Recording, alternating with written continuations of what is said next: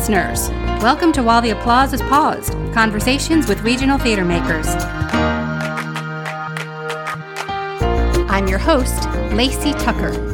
Join me as I talk with artistic leaders around the country about what's challenging and constricting, or creative and exciting, or all of the above, in the pandemic. Curtain up on some real conversation for these real times.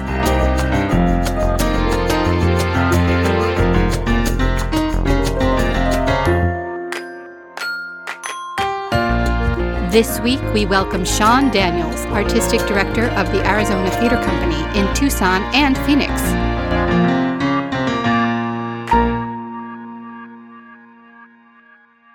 Sean Daniels has been the Artistic Director at Arizona Theater Company since 2019. He is a director, arts administrator, and playwright. Sean has been named one of the top 15 up-and-coming artists in the U.S., whose work will be transforming American stages for decades to come, and one of 7 people reshaping and revitalizing the American musical by American Theater Magazine. Sean directed The Lion at Manhattan Theater Club, which won the Drama Desk and Theater World Awards and was nominated for the Lucille Lortel and Outer Critics Circle Awards. The show then transferred to London's West End and won Best New Musical. He has directed at the Kennedy Center, Arena Stage, ACT, Milwaukee Rep, the Old Globe, the Geffen Theater, Portland Center Stage, and Cleveland Playhouse, among many others. His directions and shows have won Best Play and Best Director in London, the Bay Area, Boston, Portland, Rochester, and Atlanta. He was previously the artistic director of Merrimack Repertory Theater, and he spent 4 years at the Tony Award-winning Actors Theater of Louisville as the theater's associate artistic director, where he directed 17 productions, including 5 Humana festivals. Before that, he was the associate artistic director and resident director of the California Shakespeare Theater,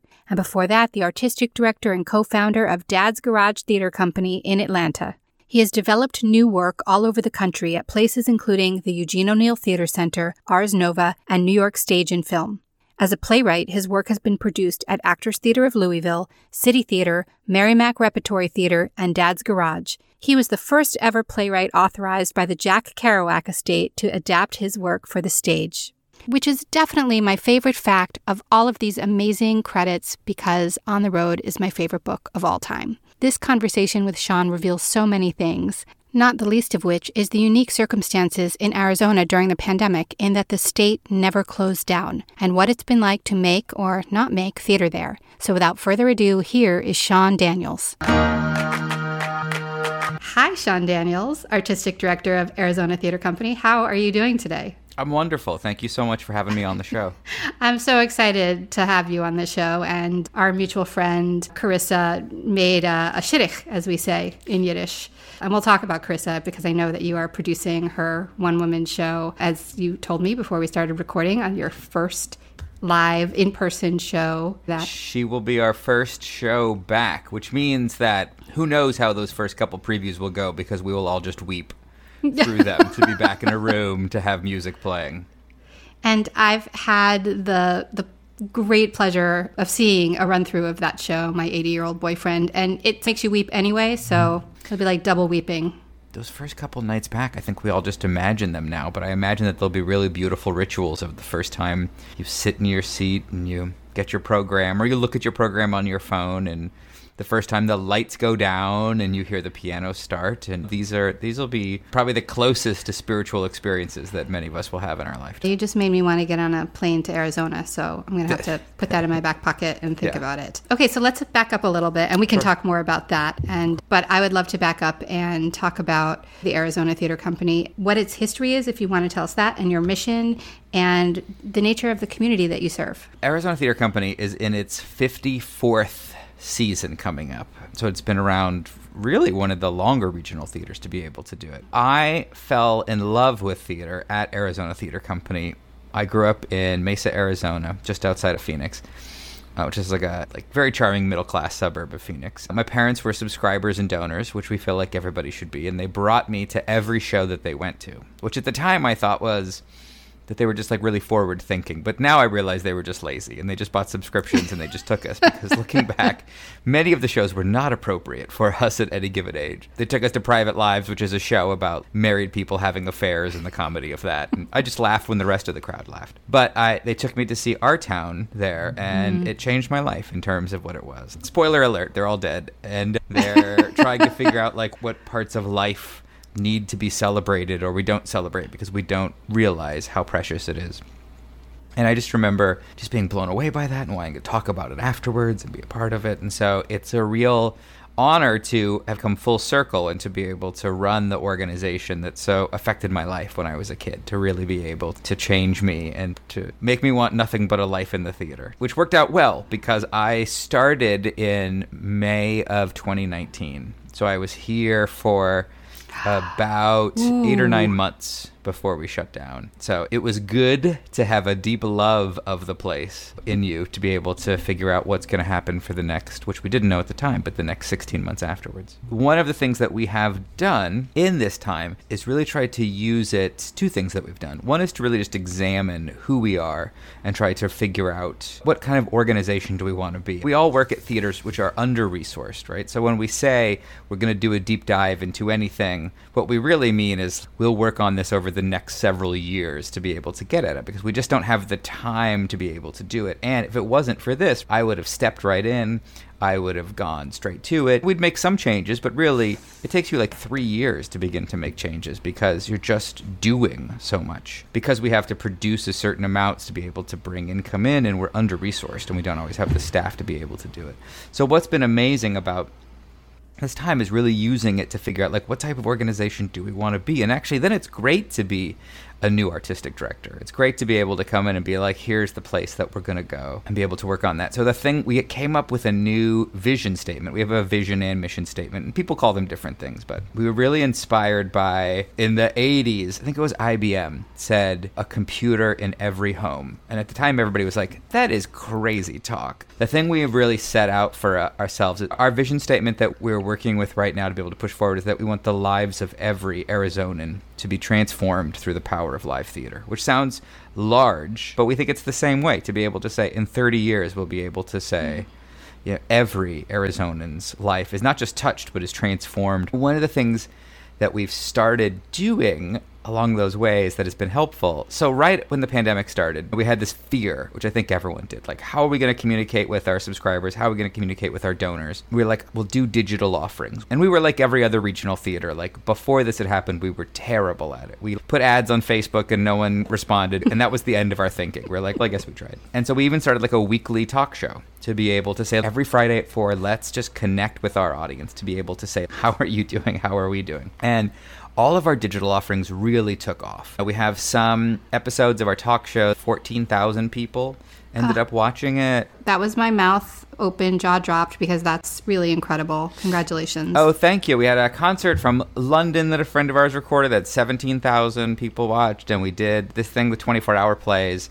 Mark Armstrong's really brilliant organization worked with us to be able to do it, and 24,000 people watched. And so we were like, oh my God, we did it. We're so awesome. And then we did some research into the numbers and found out that almost none of our subscribers and donors were part of those digital people that were listening. Our subscribers, fascinating. Yeah, our subscribers, many of them are right in line with the average ticket buyer in the country, which is like late 50s in terms of age, at the young end of it. And so they love theater. They love being live. When we return to having live performance, they'll be there, but they don't need to have a digital offering every week to be a part of it. So what we accidentally stumbled upon, which I feel like is a little bit like finding penicillin, which was not originally intended as the thing that we use it for now, is that we have discovered a real new audience, which I think is a much younger and much more diverse audience, who is game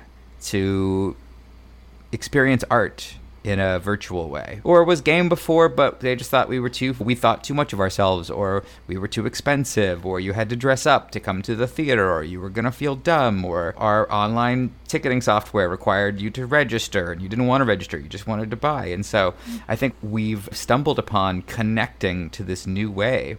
I'm so curious now, because you have a new audience And first of all, are they mostly in Arizona? They are mostly in Arizona. There is some from all over, and there's definitely some like industry people from all over, but for the most part, they are Arizonans. Okay, and then secondly, you said as you were going into it, you thought it was for your donors and your subscribers and your patrons, and so the choices that you made in terms of the material that you presented, were they, because I was going to ask you a follow-up question about the shows that you said you saw as a child there, were really in the classic canon of what regional theaters do, and of course everyone should see Our Town, no question. Right. As the theater moved along in its history, had its offerings changed, and certainly a one-woman show that is new is different from Our Town. And so it sounds like you were moving in maybe different directions or diversifying your offerings, but then all these young, different people are watching. Were they watching something like Our Town, or what were they watching? No, so it's a great question. Arizona Theater Company, even before I got here, had already moved away. It was not a classics theater. When I applied for the job, the thing I'd said to the search committee was like, you're doing the hardest thing possible in the least sexy way. You are doing sort of new plays, but you're doing plays that your audience still doesn't know. Because we all know, really, how many plays does the average person know? 40? 50? And then there's all these plays that are within the last 15 years that are regional theater staples, but the average audience member has no idea what these plays are. So you still have to announce it, you still have to convince them, you still have to have a graphic and a plot that sounds like they're interested in coming to be able to do it. But because you're not doing like world premieres, you're doing a play and you have to convince your audience really hard, and nationally the field doesn't really care that you're doing it. Like, they're glad that you're doing it. They're glad that somebody's doing it and that people are working, but the playwright doesn't come. It's not thought of as one of the central productions in how we think about it. They were already doing that. They were already doing Sarah Rule, and they were already doing things like that, where it's like, average audience member in Arizona doesn't know who that is. But Sarah Rule isn't coming out to the production out here. So the only tweak that I have made is to try to move us to the top of the food chain and say, we should be premiering these shows. We should be developing them. We should put them out. Because I feel like development is such a great way to bring an audience into how a show happens, to be able to let them be a part and root for it. In Arizona, we really understand spring training. We really understand the idea that you can see the best in the world up close before the season starts, before anybody else, for a quarter of the price. Like, we understand that idea perfectly, right? All of March, everybody comes here and we do it. And theater could be the same way. You could be seeing shows before the rest of the world for a quarter of the price and get like a level of access that you would never get. Last year, I went to a Dodgers spring training game, and Tommy Lasorda was like hanging out in the audience and saying hi to people. That's what new plays are to be able to do. The playwright is there, the director is there, the actors are there, they're in your community. And so by the time that you eventually get to see the big thing, whether it's on Broadway or at a theater, or you see the Dodgers in a real game, you can no longer go talk to Tommy Lasorda, but you can tell everybody how you saw them earlier. So that's the only tweak that we've been doing. I will say our digital season was wildly more diverse than I think the offerings that we'd had before. So that might have also been part of what attracted people to it. But I think for the most part, it was just meeting our audience, or this new audience, where they're at, and for them to be able to do it. I can't remember who I was talking to, but this idea that during the pandemic, there was really nothing to lose. So what you said made me think about that. Do something wildly different than what you might otherwise do, because we're doing virtual pandemic theater. We don't know who's going to come watch it. There's literally nothing to lose. Well, and a lot of it was like, how do we support artists? So we paid every artist that was a part of our online offerings. If we produced your work in a reading, you got paid. And so part of it was very much that same thing with like, how can we be of service to a playwright who's moving a play along? Because I don't know who's going to watch. Nobody may watch. So I at least hope that you get something out of it. Whereas, not to keep harping on Private Lives, but if we did an online reading of Private Lives, like, on some level, who cares? Like, I'm glad those actors got to work, but that money is just going to go to whatever company now owns the rights of that to be able to do it. Right. Oh, and so that's at least such a if we're good point. developing a play and the playwright gets some time, gets to move that play along a little bit, gets a little bit of money to be able to help, it's how we can help. Because the toughest in all of this, even though theaters will fold, the toughest in all of this is individual artists and freelance artists who had counted on, I always do a show here, I always do a show here, and they didn't have suddenly that backup. Yeah, you're so right. And as terrible as it is, a lot of staff has been furloughed. Yeah, and I know some places that haven't closed but have laid off their entire staff, including their artistic director. So maybe they'll come back. Not today. Yeah. How have you been doing on that front? So we had, at the beginning of last March, I believe we had somewhere between 97 and 107 employees. And we had 27 employees by the end of the month.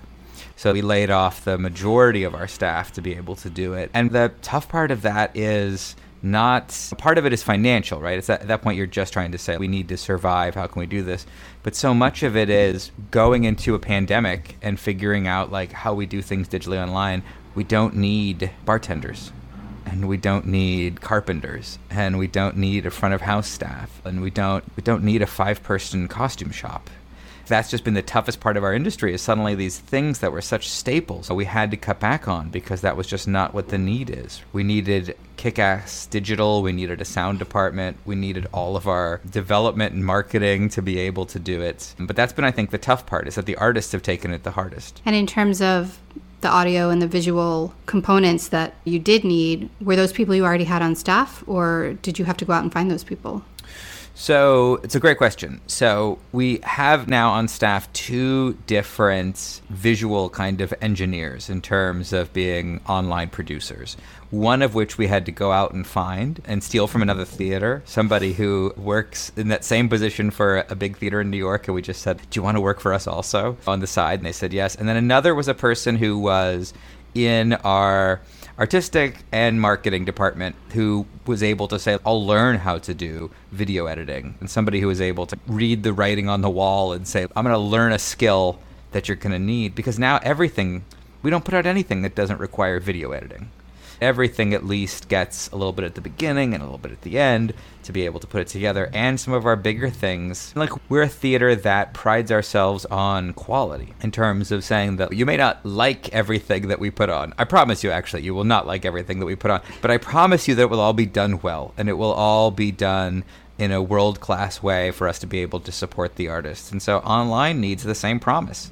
If we're putting out a video or we're putting out a reading, it's not just going to be Zoom on at the beginning and then everybody leaves the meeting at the end. That maybe worked at last March and April. That is no longer what people expect in terms of their online content. For sure. And did you start out that way and then have a big learning curve, or did you wait until you could put something out at the standards that you were used to? No, we did an online reading of a play that we really invested in production value. But our talk show is actually amazing to watch because the first time we did it was just like we all got on Zoom and then we clicked live to Facebook. And that was our very first episode. And then we figured out like what works, and we booked too many guests. And now we have 1 guest per hour, and we have a kind of very slick opening and stuff like that. But yeah, we learned along the way and I think we're still learning. And people, what they're interested in, right, is also shifting. Like how much online fatigue people have. I think people are still game to watch things online, but they're only game to watch something that really interests them because of the content. It's at the beginning, we were all just so hungry. We were like, oh my God, Stephen Sondheim's having a birthday. I'm going to watch the whole thing. I don't care if it's a tech disaster.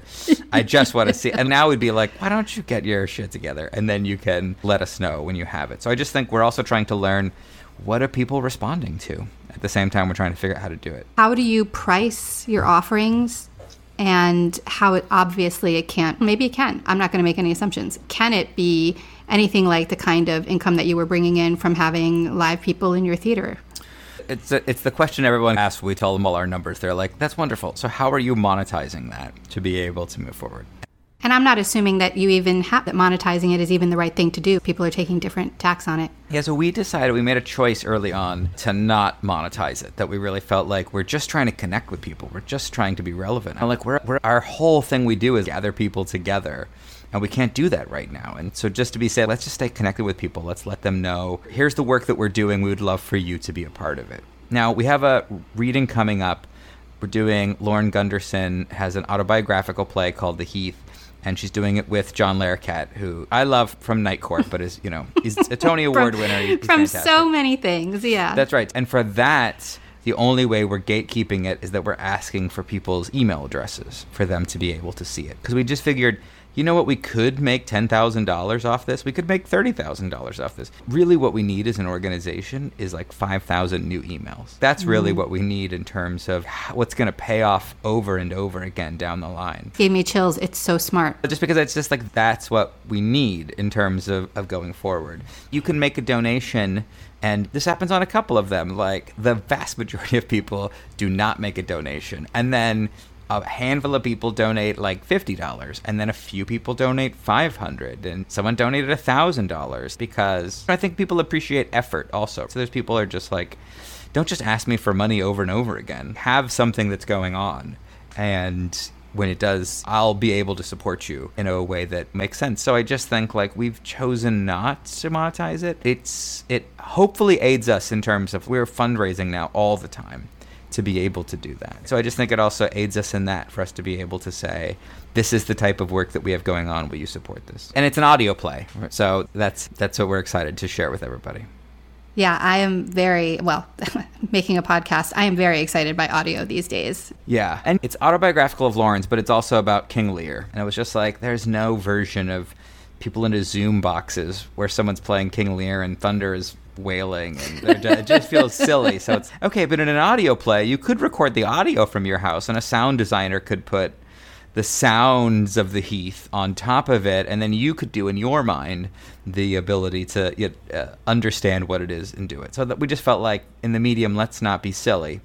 Let's not have people in boxes acting like they're Shakespeare, but listening to it, your mind can do the rest of it. If there's a silver lining that we even heard from people in doing Zoom theater, everybody likes to say, oh, it's not the same, it's not that. And then we have lots of people that are like, oh my God, like I'm looking at an actor's face, like right there. I am up on them to be able to watch what they're going through, as opposed to my seat that is normally 450 seats back. Like you're really with them. Yeah. How do you think that changes the medium, though? I think this type of Zoom theater will be with us forever now. Like I don't think it's like, oh, we did this for a year and then we're just going to go back. Like we have so many people that have found us, or we found them through it, that I think we need to figure out like how do we continue to do it. And we all have reading series and like third spaces and stuff like that where we do readings for 20 people and we're like, that was a success. But now we could do it for such a larger group of people that are interested. So I think like that's going to be a part of our lives going forward. And how does it affect when you approach a piece of theater that you're going to do where everybody is in close-ups on their faces versus you're thinking about it for the person who's 27 rows back?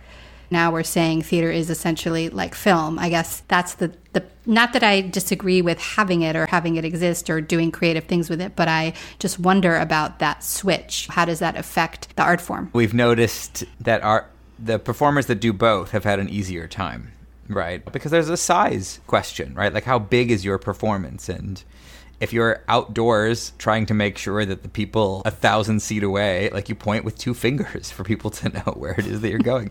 And suddenly we're on Zoom and it's like right up front of you. And so many of my favorite friends that are TV actors, they're trained to almost do next to nothing, right? Like the most subtlest movement is what gets communicated. And anything bigger than that feels like aggressive.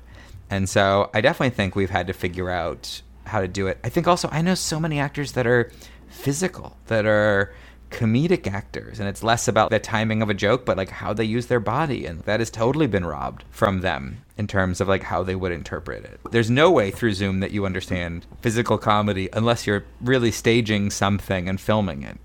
No, and even if you can have somebody from the waist up when you're talking about physical comedy, for example, it still doesn't, you don't feel free enough to really engage in it in the same way. So that is interesting. So I want to ask you about your reopening plans. You are planning My 80-Year-Old Boyfriend, which is written and produced by our mutual friend, Carissa Bertels. Correct. Yeah. We, in terms of thinking about, it's so funny, it was always going to be the start of our season, the season that we didn't have.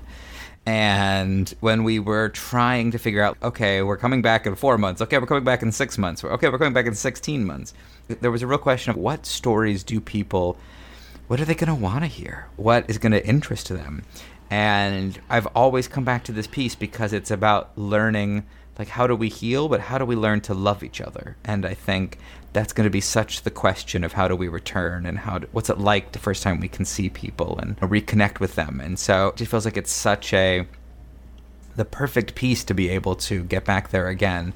And also just like Carissa, I think, is such an amazing performer and such a generous person that I'm so excited for that. Oh my God, we're theater people, right? And so I just often think about that first meet and greet when everybody's like there in the room that we're going to do it, and that first day of tech when everybody is there, and the first preview audience, and we're just gonna be weepy messes to be able to do it, but because we've been so hungry for it. And God bless our subscribers. We have subscribers who have been calling me for like 2 months to be like, I got my second vaccine, let's go, what do you have playing? And we're just like, none of the staff and our artists have been vaccinated, but I'm glad that everybody over 65 has gotten it. And I just think I want the piece to be something that is celebratory, something that is beautiful, something that is theatrical. A soprano standing center stage who can fill a 600-seat theater with her voice is something that no matter how well produced a Zoom reading is, you never get that feeling of hitting you in the chest. And so I think that's going to be something very particular to those performances coming back. And I think we're ready for a message like that it's going to be positive and that good things can come from horrible things, which is so much the message of My 80-Year-Old Boyfriend. You told me right before we started recording that we realized that we had probably been in the same room together in New York watching a run-through of My 80-Year-Old Boyfriend maybe 4 years ago. So I didn't realize that you were involved with its inception. I wasn't involved in its inception. So they worked on it for a while, and then they brought me in at some point to say, okay, let's go ahead and figure out how to keep developing this further at that point. So I came in, and I was the artistic director at MRT, and so I programmed it. Right. Okay, Merrimack Repertory Theater. Right? That's right. So I programmed it there, and it was a huge success for us in terms of doing it. And so to be able to program it again and to be able to take the lessons that we learned from the first time and hopefully improve upon it has been a real gift. So talking about your subscribers and their eagerness to return after being vaccinated, what has it been like in Arizona in particular? I feel like Arizona was in the news a lot. It just seemed to have been held up a lot. How was it for you, and have you been in touch with other theaters in Arizona, and how did you get the information that you needed to make the decisions that you needed at the state level, and then did it differ for you from what was going on at the national level or what was going on in other regions of the country? Arizona is, like every place, I'm sure, very particular to itself. So Arizona never shut down in any way. That's a bit of its claim to fame. And for many weeks, I think it had like the highest rate per 100,000 of new cases in the world a couple different times. So that was challenging. That said, Arizona is like, you can go for a beautiful walk and not encounter anybody. And that's even on a normal day. There's plenty of open spaces. My wife and I joke that we really picked the right quarantine home, because we could have been still back in Massachusetts, like avoiding the plague and digging our cars out of snow, as opposed to like sitting by the pool where it's too hot. It's the worst thing that could be said about it. And then I will say the other thing that's been the other end of that I think I didn't expect and is wonderful. Arizona has been fantastic about the vaccine rollout. We're already at 18 plus. Anybody who's 18 or over can go ahead and get vaccinated. And just the efficiency and the way it's been rolled out and the way it's been communicated has really been wonderful. But I think we're like any state. Like, everybody has been making the best decisions that they could with the information that they had at the time. Now for us, so we're the only LORT theater that operates in 2 cities. We operate in Tucson and in Phoenix, which means also that we have 2 different mayors in terms of that are deciding. And one thing, definitely a frustrating thing early in the pandemic, is we had a governor who very much said like he was going to leave the decisions to the mayors to be able to make. He was not going to decide if there needed to be a mask mandate. It's up to the mayors, which I think is fine, except if you operate in two different towns. There was going to be like a shelter in place in Tucson, which is where a lot of our staff is, but not in Phoenix, whereas the other part of our staff is. So we definitely had some unique challenges. Whereas if we just been in one city or the other, you stay in contact with your elected officials and you find out what it is. We're definitely dealing with two mayors and two city governments and those type of things to be able to figure out what is going on. But that said, everybody was making the best decisions they could with the information they had. And of course, looking back now, none of us knew what we were in for or how long we were in for at the time. That is particularly complex and somehow is making me smile as just, wow, talk about a little bit of a clown car situation. Well, and even as we think about reopening, there's a question of what if one mayor decides that so the governor has already said there's no limits, everybody can open back up. There is no limit in terms of gathering. And the mayors will say something differently. What if one mayor says something different from another? So I just think that's what we're going to have to deal with coming back. Now, that said, we've positioned ourselves. We normally do 3 shows in the fall. We're going to do 2 this fall and 4 in the spring. So that our first show, Carissa's show, will open October 1st. So there'll be some previews at the end of September, and then we'll open October 1st. So with kind of the idea of we're like a not-for-profit organization. Like we're not built for extreme risk-taking in that way. So that way, let us not go first. Let's let both universities start back. Let's let their football teams start back. Let's let people get used to being a little bit back in regular life, and then we can be there to be a part of it. We've only announced, I think, 3 times and been wrong. So this time we thought, let's just play it safe in terms of what it is. But listen, we're a not-for-profit organization, which is considered to be a healthy not-for-profit organization, means that half your money comes in through the front door. So suddenly every healthy, and this is not even the unhealthy organizations, are dealing with, what if only half your budget came in? I have heard from multiple people that only half their budget came in. That's right, which is about right. So as we come back, there's a certain amount of expense to turning the lights on, right, of adding people back in. And so we're gonna be a little cautious. We're gonna be a little conservative. We've been wrong before, and we would not like to be wrong again. It's interesting with Arizona that you've had the opposite of New York. You've had this sort of open policy, and we've had a very closed policy, particularly in New York City. And other northeastern states have also been, like you mentioned, Massachusetts. In some ways, it's easier to plan when you're in a closed state because, you can't open.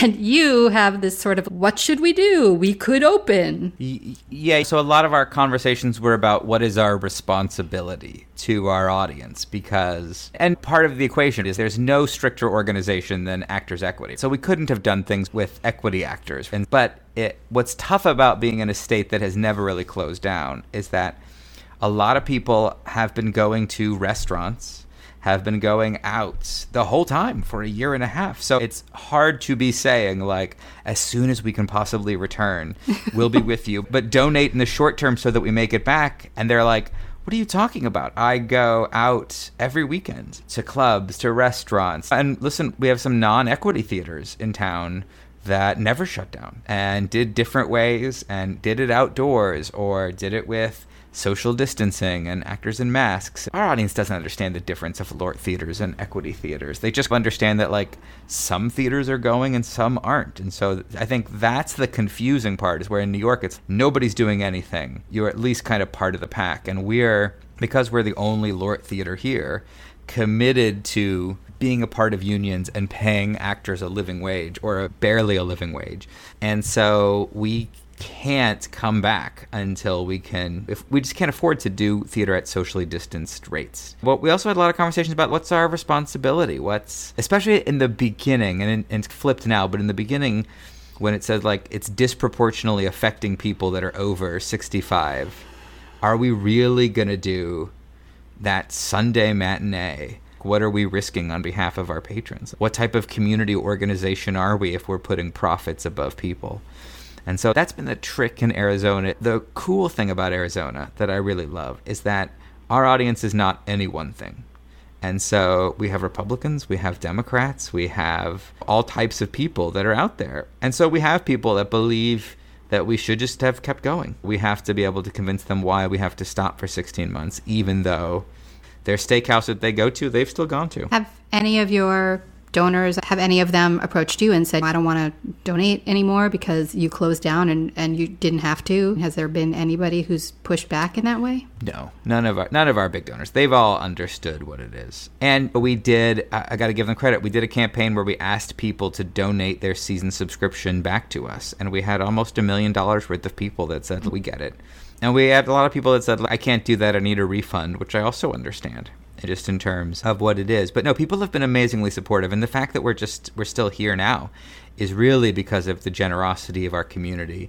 And people have really stepped up in terms of donating. And we're doing online events. We're doing everything to hustle. But really, it's from the generosity of people continuing to donate in the hopes that we're able to come back. I think one of the maybe small silver linings of the pandemic seems to be that we as theater people are being told that we matter by people that maybe we weren't sure. I think we all worry so much about our audience and will they stick with us and how do we grow them and how do we keep them wanting to come back. And no, as you said, not everybody has continued to be supportive.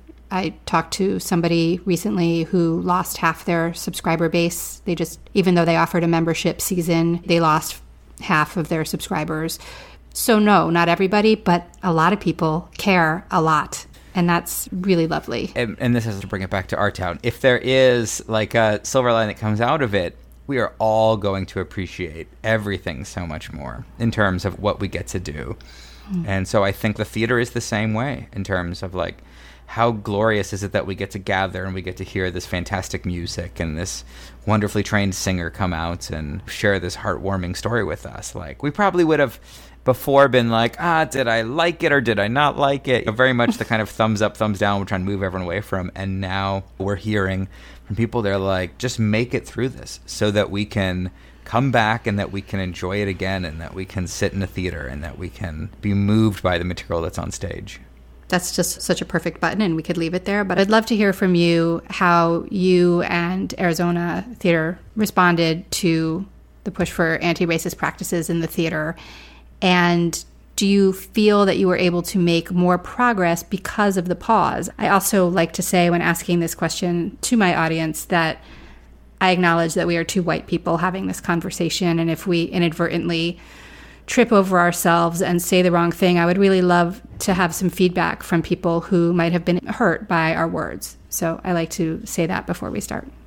That's great. I appreciate you bringing this conversation up. I think we've been able to make so much more progress because of the pause in terms of what it is that I don't know that we would have been able to before. So we had already started when I got here making adjustments in terms of our programming and kind of color-conscious casting. And I think if there's a change that's happened, I do think I have like several audience members who were a little exhausted by our efforts beforehand to do that over this pause have really actually suddenly now turned the corner and are proud of the work that we were doing beforehand because they suddenly think, oh, we were in line with what the conversation was in the country. Maybe I just didn't realize what it is. And let's be honest, so my board now has a cultural diversity committee where board members work to figure out how can we work to be more culturally diverse, what are the steps that we can do, what are the barriers that have been part of stopping us from being diverse. We didn't have that a year ago. And so I think for so long, often boards and staffs are in different places when it comes to where they feel like the organization is moving. And we're no different, probably. Like our staff is probably more aggressive and farther along than our board is. But the fact that our board is there is huge in terms of where it is. And we were invited to there's a foundation called the 10 Chimneys Foundation, and they wanted to have a summit on how to make a more anti-racist theater. And I asked if our board president could be a part of it. And she was great, and she was fantastic. And so that type of time, that type of dedication to it, that never would have happened in regular times for being able to do it. And when we switched to our online digital season, maybe this would have happened anyway, but we were, of course, more aware of it. 60% of the artists that we hired were artists of color. For the most part, that is just the work. I think that is exciting to us and is exciting to me. But we definitely were able to clock that, right, this is something that Arizona Theater Company is doing. These are the artists that we're supporting. This is the type of work that we're putting out. And I think we probably, from a programming standpoint, would have done exactly the same thing in regular times. But I think our audience was more willing to take it in because they were aware of what was going on in the world. I think every theater is at a different place in terms of its journey. And I've definitely worked at theaters who are much farther along, and you look at theaters like Woolly Mammoth that are like, well, they are doing it. They are ahead of us to be able to do it. And then you look at theaters that are in the Arizonas, Texases, and Floridas of the world, and trying to move an organization along is at a different speed. And so if in many ways this moment, a silver lining of it, has given so many of us cover to be able to continue to do the work that we've wanted, to be able to program the artists that we're excited by. And our audience, I think, is interested and is game in a way that they weren't before. But I think there's a newfound understanding, because we say all the time, right, like we have to reflect our community, and I think like our board and donors like love to hear that sounds good, but what does that really mean in terms of doing it? And so now when they see it, they have a better understanding of what it is, the work that we're doing, and how we're trying to make sure that we really reflect the community that we live in. Is there a difference between Phoenix and Tucson in terms of the makeup of the community? There's a huge difference in those two, and both cities have like things that other people believe about them and they believe about themselves, but any two cities are different in terms of what it is. I will just say also this, like, Phoenix is the 5th biggest city in the country. It just passed Philadelphia. Did not know that. Oh, I'm so sorry for Philadelphia, but wow, that's... I know, poor Philadelphia. Poor Philly. Aww. I know, it's just been downhill since Ben Franklin. I know. And Tucson is a very kind of smaller, charming, near the border, artist and art-focused town. So they're like any two towns. It's San Diego to Los Angeles. So I think part of the joy is when we do new plays, and we talk about this as a plus, is that your play will get done in terms of two very different audiences. In terms of what the reactions are. Karen Zacharias did, when she did Native Gardens with us, she was like, they laugh at different things in Phoenix than they laugh at in Tucson. And it's, yeah, of course they do, because there's a different person that lives in a giant metropolis than a person that wants to live in a kind of artist-friendly, amazing Mexican food place down in Tucson. So I think that's part of the joy. It's like every show is in two very different audiences. That's so yummy. That's just so fun. I love that. And I think for us as an organization, that the truth about Phoenix is there are literally millions of people who have never heard of us. So at other theaters I've been a part of, you're like, where everybody knows and they're coming. And probably even in Tucson, like most people know about us. And our job is either to bring them back or to do something that's exciting to them.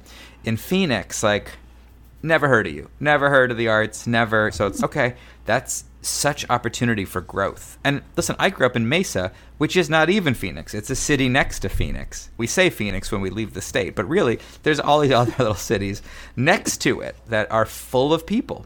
So it's like, how do those people have access to the arts in downtown Phoenix? I'm just so fascinated by the fact that you're in two cities. We are the only theater that's in two cities. Now that we're talking about it, yeah. It's really cool. Yeah, it's so interesting. It's like most people think it's a terrible idea because all theater is local, right? And so it's like how to really invest into your community. But I think it's going to go from being our weakness to being our strength, because first of all, when you're an actor and you come work with us, it's an 11-week contract, because we're going to rehearse, then we're going to do it in one city, and then we're going to go to another. I don't know what it's going to end up being, but it used to be that 12 weeks got you your health insurance. So that's one gig that can do the majority of the work there. I know they just changed the rules, but so I think that's exciting in terms of what it is. But I just think also when we develop any shows, right, when you develop new work, the fingerprints of the town that you're in have such an effect. When you do 3 previews and nobody laughs at a joke, that joke is gone by preview 4. These authors that have their work in 2 different cities are going to get 2 very different audiences to be able to see what works and what doesn't. It's like somewhere in the middle of, obviously, your typical regional theater that has one location and some kind of tour. And also, there's something really cool about the idea of you're in the same state the entire time. And so you're still serving a community. It's maybe a community of Arizonans and not just Tucsonites. I make that up. But Tucsonians is what they say. Tucsonians. And Phoenicians. I actually really love it. Phoenicians. Yeah. I feel like this could be a model that actually could bring theater to more people, especially in large state, lots of open space, populations spaced out. I think it's a really cool idea. And I will say, even think about this from a digital standpoint. So we have 2 readings coming up online that are going to be streamed into 32 different schools across the state.